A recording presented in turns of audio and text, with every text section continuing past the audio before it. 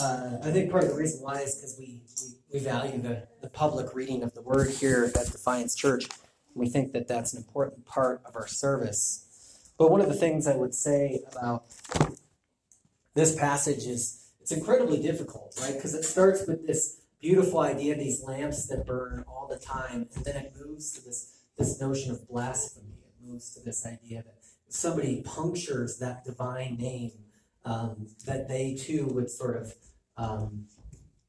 carry the weight of that. And then it's got that law in there, that eye for an eye, tooth for a tooth, which many of us are familiar with as well. So it's a very thick passage of scripture. Now, this might be a little too inside baseball for most people, but I have a lot of friends who are pastors because we need friends, and the only people who want to be with friends with pastors are other pastors. No, but there's a lot of them who use what's called the lectionary, and it prescribes readings for the day. And so you know what you have to read, what the scripture is ahead of time. But not only that, like it gives you what to read. And so they occasionally will look down on pastors that pick what they're going to preach on. Now, because it's a little bit easier, you get to go to the portions of scripture you like. I so wish they could be here for when we read Leviticus 24, because that is nobody's favorite portion of scripture, and it's not in the lectionary, so they don't have to fight with that and wrestle with that themselves. And I think you guys know that I am strange enough that I don't pick just what would sound good to us. I'm sure there are pastors out there who pick John 3:16 all the time and just say, for God so loved the world that he gave his only son. And that would be a great sermon. But what we try to do is wrestle here with the full breadth of scripture, even stuff that maybe we don't like, even stuff that's hard to hear. I'll admit that for me, this portion, the latter part of today's portion, is probably one of the more difficult for me. I don't know why, but there's this Canaanite conquest in the book of Joshua, never bugged me. There's this notion of in Egypt, when the Spirit goes out among the people and kills the first newborns, never bugged me. I just have this ability to just sort of go along with the scope of Scripture and somehow trust that God's hand is at work within it. And then this one was harder for me today, and I don't know why it is. Earlier in Leviticus, which kind of is something that overshadows this whole scene, is when the priests sort of get torched in the temple, also didn't bug me. But this one got to me, and it fascinates me because maybe that's the way it is for a lot of us, is there is one, we're willing to go so far, and then we get to one spot, and we're like, do I go that far? I still fall back on sort of that abiding trust in what's going on here, but it's an odd story. It's a tough story. Now, one of the things that I want to do today for us is sort of, I think what will help us get through this is to follow what the shape of the book is like, to follow what the shape of Leviticus is like at one point. And as many people know, that this image that Chris made for us is the first words of each of the first 5 books of the Torah. So the first one is the book of Genesis, but the Jews don't call it Genesis. They call it the Hebrew word, which means in the beginning. The second one is the book of Exodus, and these are the names of the people who were in Egypt. The third is Leviticus, Vaikri, and it's about how the Lord calls near, the first words of the book of Leviticus. The Lord called to them. Numbers these are the people in the wilderness. And then I think the last one, Deuteronomy, is, now that I can't remember, is that these are the words that Moses spoke. It's Moses' sort of farewell sermon. But what's interesting in biblical scope is that what's in the middle is often the most important. And so what does it mean that Leviticus falls in the middle of these 3 books? Now, we know that as Christians, Genesis we know, Exodus we read, Leviticus no, Numbers no. Well, there's some cute stuff we like in Deuteronomy. And there's the Abrahamic blessing. There's a blessing in Numbers we all quote. But those 2 middle books that sort of bracket it, we don't read a lot of. But I think if we follow this movement within the book itself too, we begin to see why this book is so vital. First is that it's one of the most participatory of all the books. It calls you into doing things. Well, if you think before you could print Bibles and hand them off to people, you only heard the scroll, most likely read, and it was a scroll, not a book, at the temple, at the tabernacle. But for the people in their daily lives, what was the most important is how they could follow this law in their practices, right? And so today we take story and we take knowledge and we say that's got to be the most important. But in these people's lives, what's the most important is the ways that they can practice and follow into this truth. And one of the things that we talked about is at the end of the book of Exodus, they're not able to get sort of into the tabernacle or into the temple. And then at the beginning of the book of Numbers, that next book, they're in the tabernacle. Moses meets with God inside the tabernacle. And one of the things that I think is tracing between this movement, between the book at the end of the book of Exodus and what sort of begins the book of Numbers, is this place goes from a tabernacle they built in the wilderness to a tent of meeting with their God. And you'll see it in the language that as it changes. It goes from this tabernacle that has sort of like this cultic symbolism to it, to this tent of meeting, which implies that there's actually something meeting there. There's something going place. What they're doing is they're building towards being able to relate to their God in this place. And so the book's movement is one from we built this thing and here it is in the wilderness, to one where God is dwelling near to them in that place. God is dwelling with them in that place. And so one of the ways to sort of look at the structure of the book of Leviticus is this, which you may not be able to see it, but what it names here is that there's these crises in this first column. There's no entry into God's house. The second one is that the tabernacle is polluted, which happens when Aaron's sons die in there. And then the third one is sort of the response to that event as well. And what happens is after each of these problems, there's some legislation that's inserted, right? So after the first one, they learn the laws of sacrifice. We went through those laws of sacrifice, the burnt offering, the peace offering, the goodwill offering. And then the second sense, they learn the laws of what's clean and unclean. Remember all those food stories and all those bodily fluids? Everybody's favorite portion of the book of Leviticus. And we have the joys of reading one of those outside, broadcasted into the neighborhood. And then the laws of holy and profane in this last section. And this is, we've talked about, is called sort of the holiness code. Like, what does it mean to practice this holiness and reflect God's holiness out into the world? And the resolution to each of these, the first is that there's that 8th day worship where God's Spirit fills the tabernacle for the first time. The second is in Leviticus 16 with those 2 goats, is that they bring that blood in, and the tabernacle is cleansed from all that's happened the past year. And they're able to approach into that inner area. And then the last is Israel's Sabbath assemblies at the house of God's produced holiness. That holiness is the fruit that comes out of this one. And so what that happens with the divine presence in each of these is that God fills on the 8th day. There's that inner sanctum of that Hebrew word you keep seeing up there is the tent of meeting. So it's changing from tabernacle to tent of meeting on the Day of Atonement. And then the cultic sort of phenapity inside there on the Sabbath is that these things sort of happen and move throughout there. And so what happens is the book of Leviticus is structured around these crises that then laws are issued to sort of cleanse, and then they move forward in them, right? And so that's sort of where the book of Leviticus gets its shape. And each time sort of God's face is renewed in it. Now the word that we call this book Leviticus is reference to the Levitical priests. And really the first half of the book, 1 through 16, 17-ish, is really concerned with the lives of the priests. But what the second half, this holiness code, is about how all the people are supposed to be being made into this royal nation, this kingdom of priests for the sake of God. So one of the things that we talked about at the end of the book of Exodus is that God is looking for a body in the world. And when we went all the way back to Genesis, when God calls Abraham, we talked about that, and it was a phrase that I still love, as the scandal of particularity. In Noah's flood, God tries a huge sort of solution to the problem of evil and sin in the world. And what he does after that is he calls one person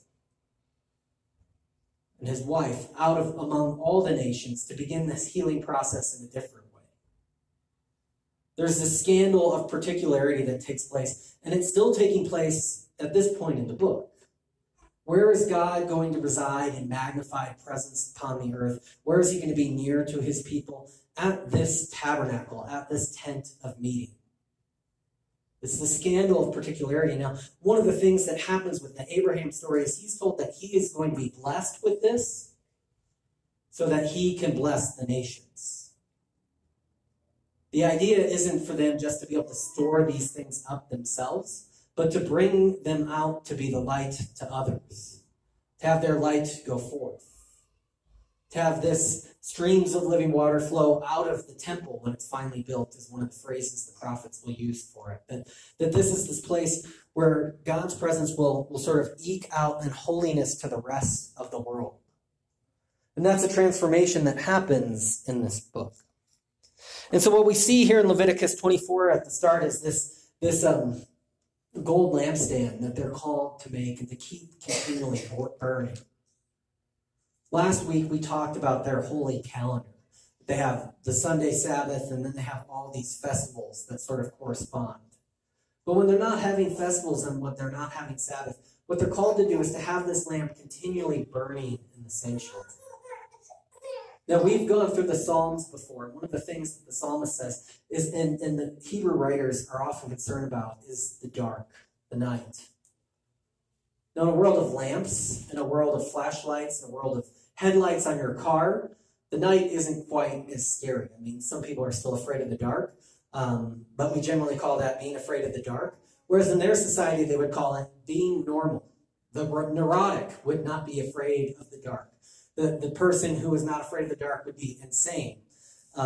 Because what happens is that's a time when people who are lawless can go out without any sort of recourse. You can't identify them because there is no street light on the corner. And not only that, there's these animals and other things throughout these regions that the Jews live in that also come out and pray at night. So the idea of night is sort of like it's unique to be afraid of. It doesn't quite exist here. But what God gives them is this lampstand to continually keep burning, so that as they look at the night, they can see that God's light is there. And so one of the most powerful metaphors for God, once you begin to get this, is that God is light. God is a light in the darkness. Now, for Christians, this comes with Jesus in John's Gospel when he says that I'm the light of the world and the darkness shall not overcome it. Or at the end of the book of Revelation, the last book of the Bible, it talks about how there will be no more need for lights because God's face and presence will be with us as if it were our light.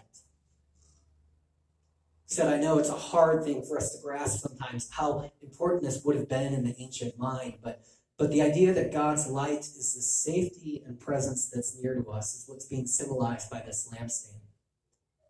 The other thing that they're called to do is to make these 6 loaves, or 12 loaves, and pile them in 2 piles of 6 on the front of the lamp. Now, most people are familiar with the idea that there are 12 tribes of Israel. And so what's happening with this scene, and this is near the most holy part of the sanctuary, is that God's light, God's face, his countenance, is shining upon the 12 tribes of Israel in the state of rest, in the state of being. Israel's called to be these people gathered so that God's face shines upon them continually. That God's presence shines on their tribes. Both of these, by the way, are the work of the people. They're to provide the oil. They're to provide the, well, Moses makes bread. They provide the stuff for the bread. Both of these are their ways of sort of symbolizing their presence and how this God will be with them and they will be with this God. And God is this holy one that sort of resonates in this place. That God shall be their light. And so that's the first part of this story, this high, holy moment that sort of shapes this time. And the second part sort of moves through that blasphemy situation that we're talking about. And it's connected, oddly enough, sometimes with those prohibitions about, tooth for tooth, eye for an eye. Why put that here in this book? Why is this the place that it goes? The first thing to mention about this is that the phrase that is used for this blasphemy is like it's an attack. It's like a poking holes in the divine name. And so what's happened in the camp somewhere is somebody has taken this name that's been given to them, this holy name, and it's been repeated a couple times that you're not to blaspheme this name, and sort of punctured it and used it in a way. And the people, they sort of It's probably happened to you when you're at a dinner party, most likely with your family, and somebody says something. Sometimes it's vulgar, sometimes it's not, but everything just stops and you don't know what to do with it. It seems to be what happens here, is everything just stops with this conflict. And they take this person and they go to Moses and they said, what should we do? And then Moses brings this to them and he brings it to God.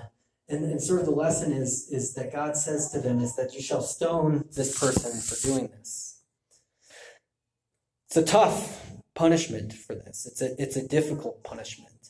And almost it's like that what's happening here, why these laws are next to it, is that as this person has thrown stones at God, as this person has attacked God, as this person has attempted to defame the name that's given to them as a gift of this presence of light that's near to them, so the insults will be hurled back at them. Now, it shouldn't be lost on Christians that Stephen, when he dies in the book of Acts, dies with similar charges, that he is a blasphemer. And so they bring him outside and they stone him out there. There's something unique about the challenges here with this part of Scripture. And then there's this middle part, which Carla used the NIV. I didn't look in the new NIV. Most of this, there's a new International Version, which is Christians. So great at naming things. Couldn't just come up with a different name. It has brand equity. But one of the things that's true about most of these ancient laws, like this eye for an eye, tooth for a tooth, is that they're meant to limit violence in the world. They're supposed to say that if somebody breaks their arm, you don't get to walk off and just kill them. They're meant to sort of contain the violence. They're not meant to sort of magnify it. They're not even meant to entirely be prescriptive. They're just meant to say that the laws of how you're going to do this out is you can't just elevate the concerns higher and higher until somebody steps on your toe and then you shoot them. Like, this is sort of the way that it works, is that you have to keep things equitable in your justice system, particularly around this type of violence and such. And that's one of the challenges here, is the animal, when it kills somebody, is you're allowed to offer restitution, or when something kills an animal, you're allowed to offer restitution. And almost throughout the ancient Near East, it's common that these people, when you kill somebody else, a rich person is actually allowed to pay themselves out of it. It's really only the Israelites that say there's going to be no socioeconomic difference in murder, in killing another person. Now, as much as the blasphemy case should shock us, I do think it's unique that Israel has this relationship to human life that sees it all as incredibly fragile and valid, and that to attack it is to attack God's sort of presence in the world.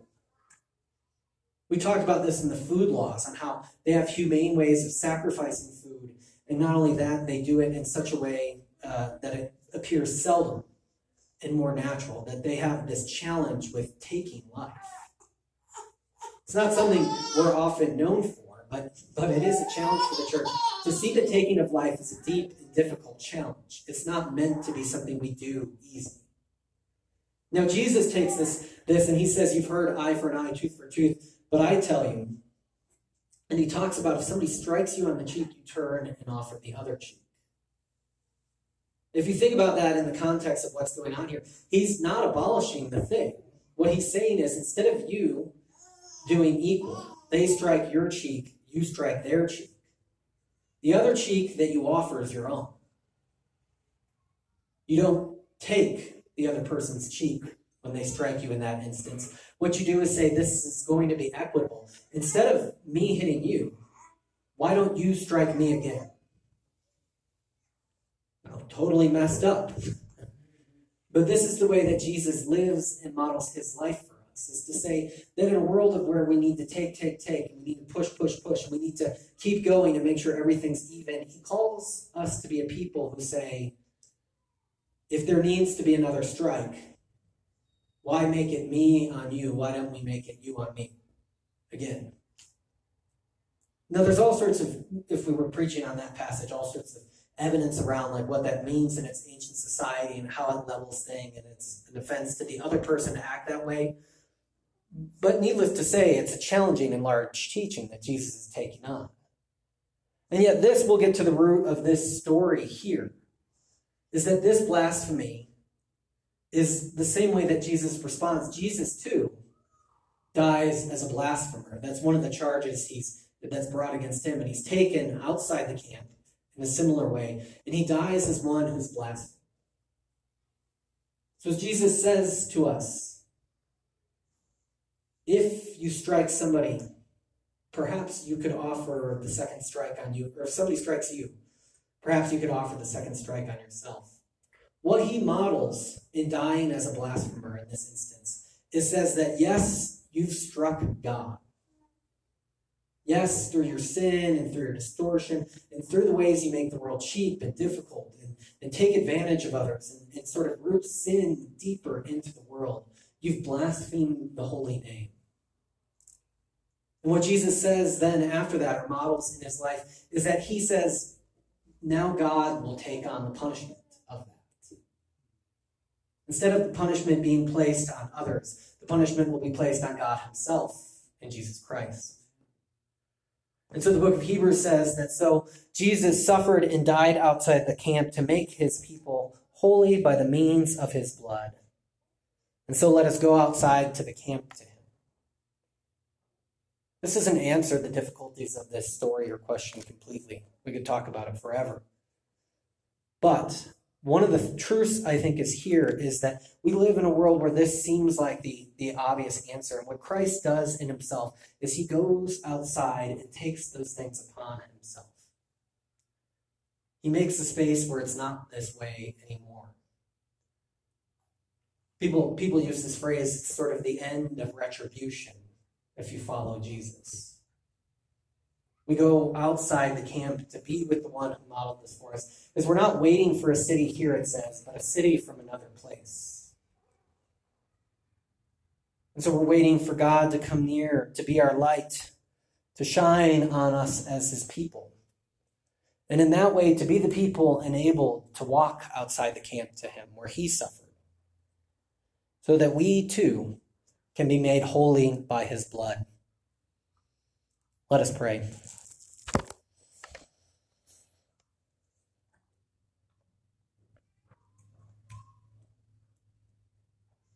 God, you've called us to be a holy people, called us to be a nation of priests. Your light shines upon your people, and though there is darkness in the world, the darkness shall not overcome it. God, may your light shine on us. May your provision be with us. May your face turn towards us. And may we be a people who guard your holiness. May we be a people who live holy lives that shine and radiate your love out into the world. And yet may we also be those who see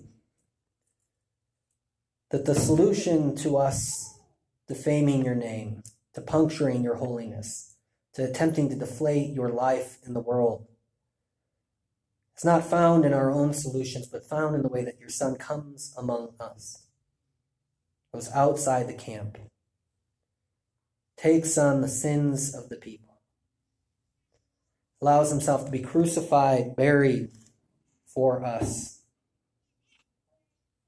May the light of that glorious resurrection, of that healing life, shine brighter here in our lives and in the world. We ask all of this in your holy name. Amen.